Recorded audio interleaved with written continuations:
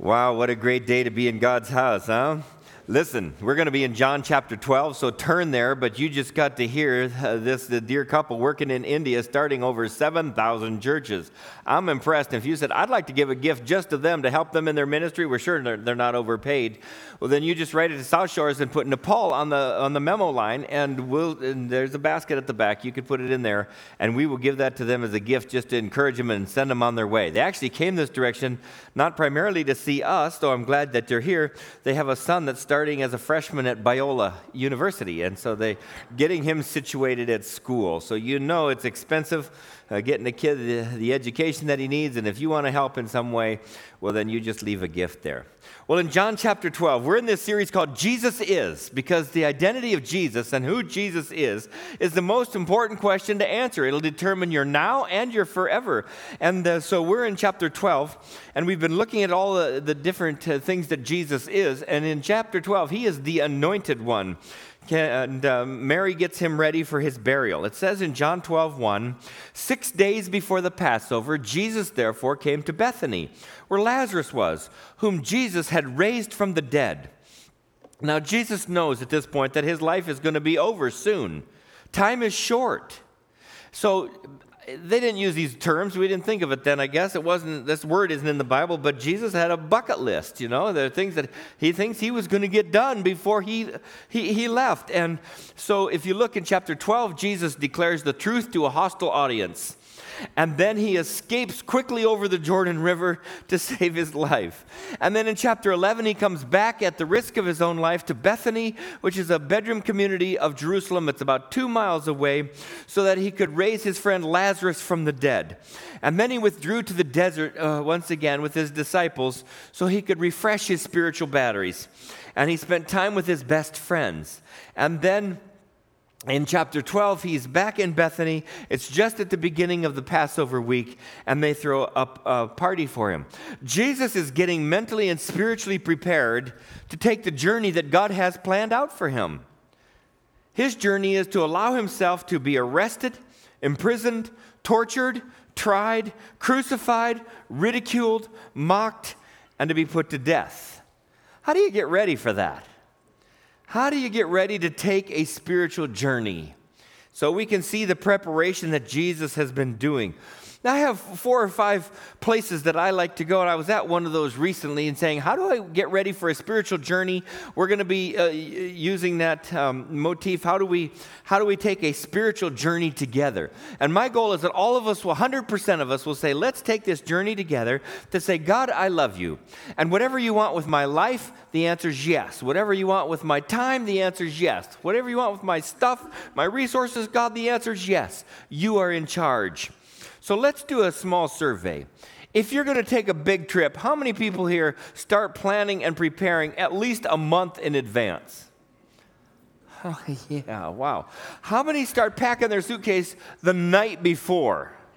Maybe the morning of. Yeah, because, some people plan and get organized and are intentional. Other people, are more spontaneous. I mean, Jesus could return, right? And then you wouldn't have to have packed that suitcase. How many people, before you leave the house, you make sure your house is in order and you vacuum and clean it, so when you come home, there's a clean house? Wow, I thought Cindy was the only one who had me doing that. See, part of our spiritual journey is doing spiritual preparation. And I want you to join me doing that. I've been spending more time trying to read all of God's Word and trying to listen to His voice, spending more time in prayer. I want to be sure that I'm clearly hearing God's voice and sharing God's Word with you and leading us in the path that God has for us. And I don't want to sound too profound, but you have different thoughts when you immerse yourself in God's Word and you read whole books at one time. I mean, read the book of Genesis and was impressed with Abraham. And whenever God comes to him and says, Abraham says, here I am. Like God wouldn't know where he is, but he's saying his heart is ready. God, what have you have for me? And he was a man of great faith, but occasionally he was captured by his own fears and made some horrible mistakes. But God initiated a relationship with Abraham. God inspired him. You have Joseph, who was the favored child in a dysfunctional family. And he was treated unfairly, but he flourished a long way from home. And he was falsely accused, so then he flourished in prison. And he was suddenly thrust in front of the most powerful person on the planet, and he spoke boldly for God. Joseph is the man who later would say to his older mean brothers, "You meant harm to me, but God used it for good." Or got reading about Saul, who was so brilliant and so filled with pride, so driven in the wrong direction. And then God stepped in and knocked him off his high horse and blinded him and humbled him. And he comes out transformed into the Apostle Paul, still so brilliant, still so driven, but this time humbled.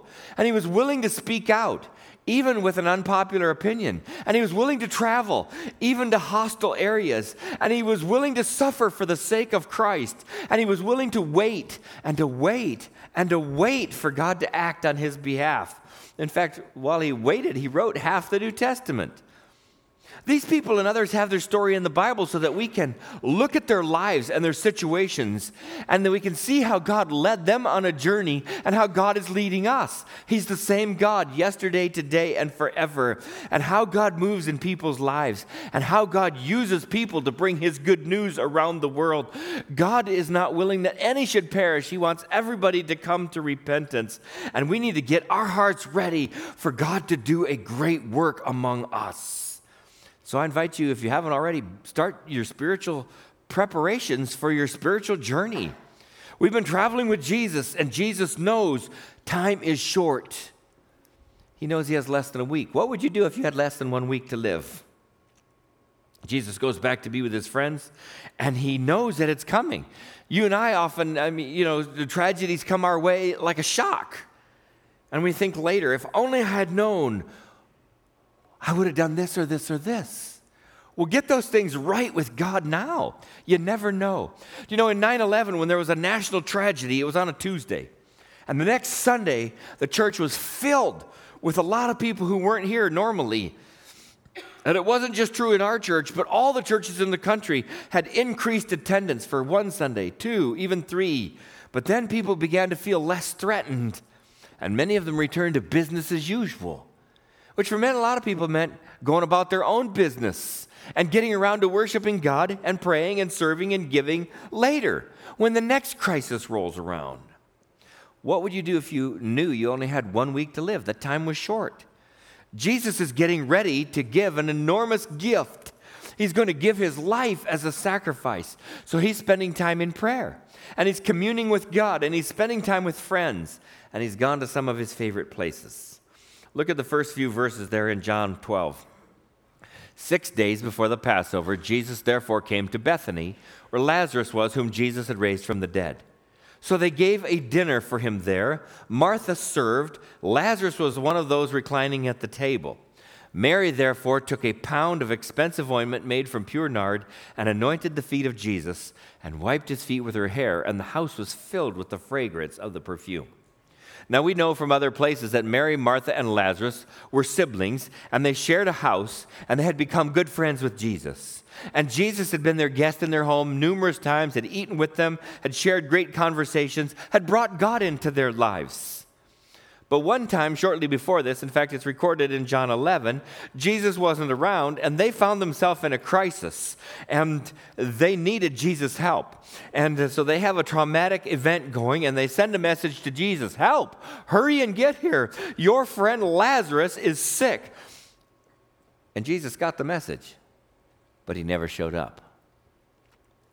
At least, not in time, because Lazarus got worse, and he died. And 4 days after Lazarus has died and been put in the grave, Jesus walks into town, and he grieves with them. And they verbally spanked him for not caring more, for not getting there on time, for not doing more than he had done. And you know what? They never dreamed that God had a much bigger plan that he was working in their life and in Lazarus' life than they'd ever thought. They thought it was a tragedy, and God was at work in it the whole time. They took Jesus to where Lazarus was buried, and Jesus stood there at the tomb of Lazarus in tears, and he called out to Lazarus, and he called him back alive, and he called him back into this world, and Lazarus came out alive again.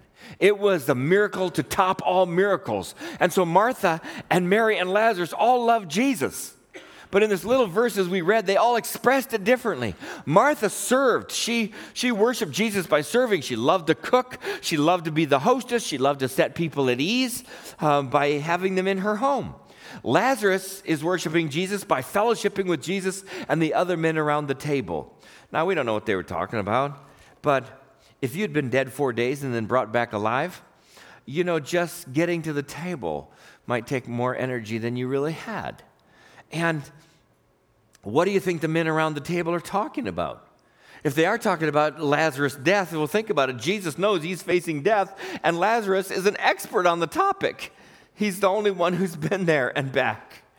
And Mary loves Jesus he's changed her life, and she seems given to extremes, and her worship of Jesus that day just went up over the top. It was not normal at a banquet to have somebody get out an expensive perfume that maybe cost them their life savings and lavish it on the feet of your most important guest. This is a once-in-a-lifetime display of her affection. Everybody in the house noticed.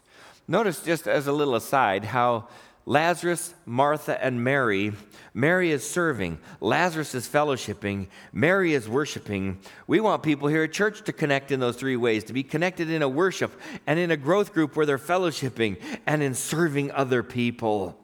But I want to focus on Mary. That's what John did. He's basically saying, don't miss this. The men are all reclining at the table, and Mary walks in behind Jesus, breaks open this expensive perfume. It's pure nard.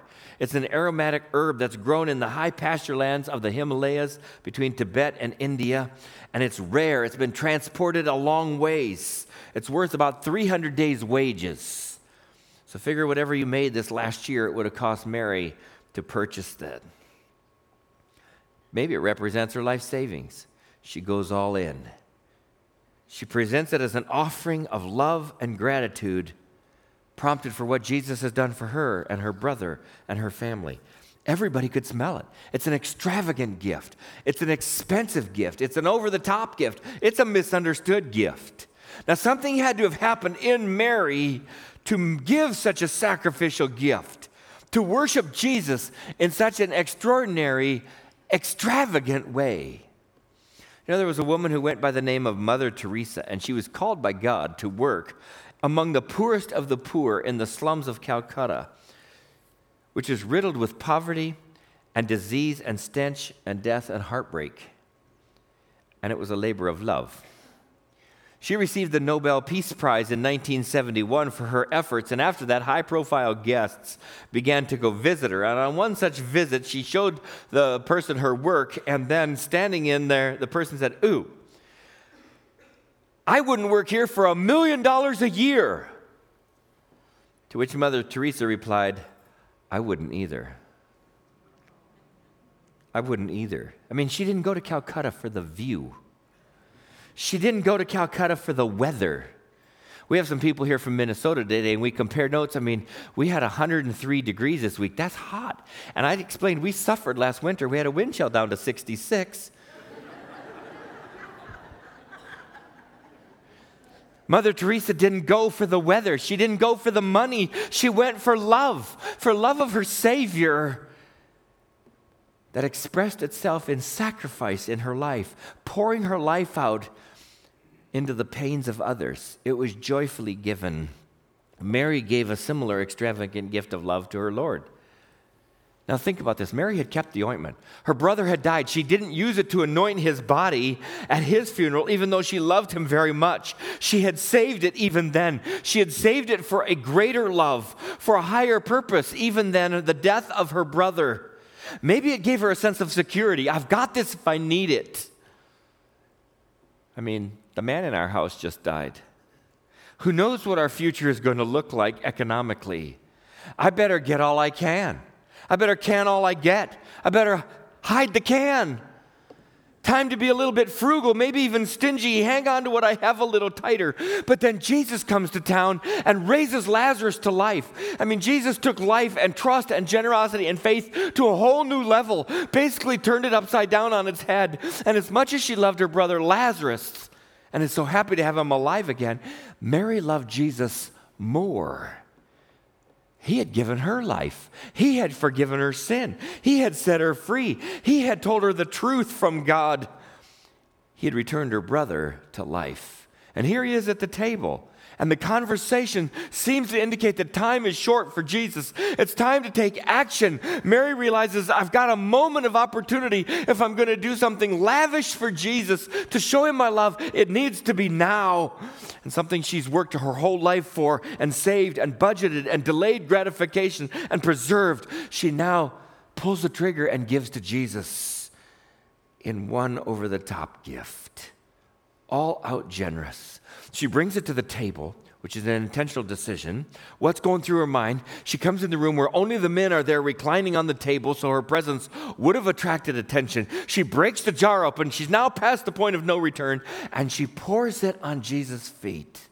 Such an action of love. You know, in Jesus' day, perfuming the body was saved for royalty. And Jesus is the King of Kings.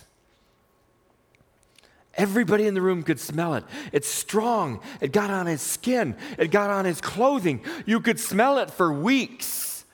I mean, think about this in the story. The triumphal entry is a few days later where Jesus is sat on a little donkey. Thousands of people are lining the road, and he's going down and they're yelling, Hosanna, King of Kings, Lord of Lords. Blessed is he who comes in the name of the Lord. He's the Messiah. And everybody goes, what's that smell? Is that Chanel number 9 or 5 or what is it? Jesus goes and he cleanses the temple. He's turning over the tables of the money changers. He's pushing the animals out of the house of the Lord, and he's saying, this is a house of prayer, and you've turned it into a den of thieves, and you can smell him. He's at the Last Supper with the disciples, and they're all leaning in while he's saying, this is my body broken for you. This is my blood poured out for you, and they can smell Mary's gift. He's a trial before Pilate. You can smell it. He's hanging on the cross. The soldiers are tossing the dice for his clothing in. They can smell it. It affected everybody. In fact, Jesus said, wherever the gospel is preached, they will hear about you, Mary, and about your generosity. Now, back when I was in college, I had a friend named Richard. And Richard's girlfriend, Cindy, came to visit. Now, happens to be the Cindy that I later married, but at the time, I couldn't stand her, and she couldn't stand me. She's gotten so much more mature.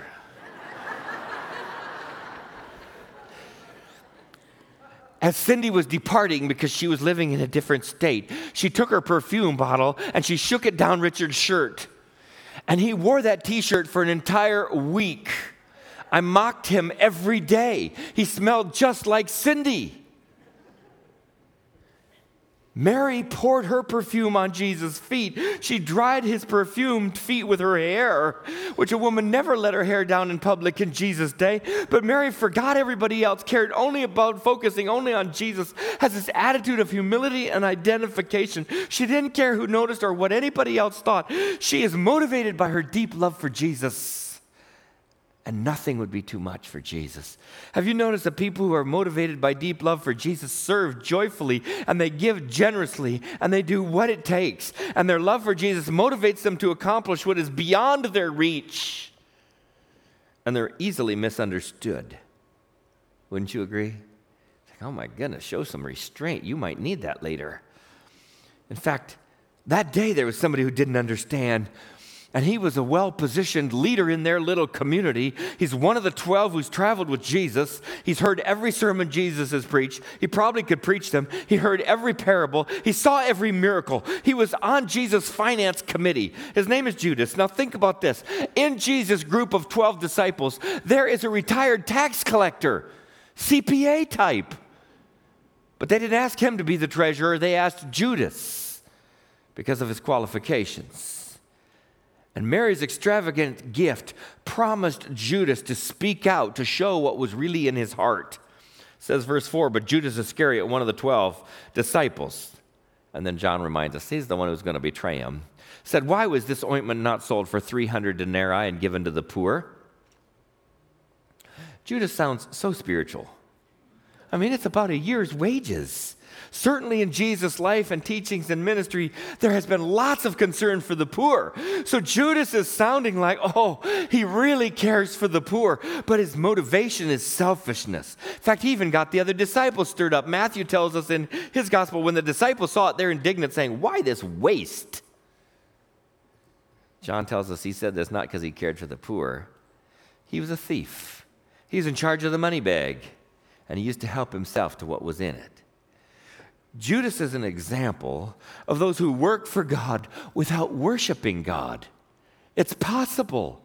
And every church has them, and they're dangerous people. They make people feel guilty. They leave the impression you have to work harder to get close to God. But God has reached out to you. God loves you. He's offered his salvation for you, and works without worship are hollow and empty and self-serving. And that's Judas. He's outwardly religious, but he's inwardly selfish. He's been around Jesus a lot. He knows a lot about Jesus, but he's not in love. It's never touched his heart. He was in it for the benefits he could derive for himself. Mary's generosity has exposed what's really in Judas's heart, and it's very sad, really. In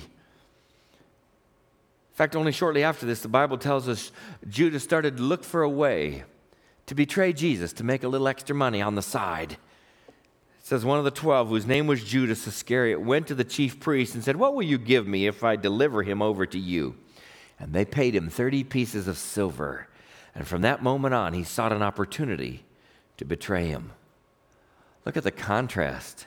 One person uses her life savings to anoint Jesus in honor, and the other person sells the Savior for 30 silver coins. Mary's gift has filled the room with this beautiful aroma, and Judas stinks it up with criticism. What does Mary say? Nothing. She didn't argue with Judas. She simply let Jesus speak for her. You know, we don't have to defend ourselves. Jesus can speak to our critics when he wants to. Jesus said, leave her alone so that she may keep it for the day of my burial. You always have the poor with you, but you do not always have me. Judas, if you want to do something for the poor, go do something for the poor. But don't take away what Mary's done. You know, there's always a good reason not to show a great love. There's always a reason. Every one of us has one. My kids, my grandkids, my budget, my future, my security, my fill in the blank. I've given before. I'm sure I'm more generous than so-and-so. On and on and on we go, finding excuses instead of just saying, how do I be like Mary? How do I let my love for the Lord just so overwhelm me that I say, God, how do I do something great for you, up, over, and above and beyond? Mary's motivation is love. She worshiped Jesus. And Judas' true concern was only for himself. And Jesus, look at Jesus. He's going through a crisis.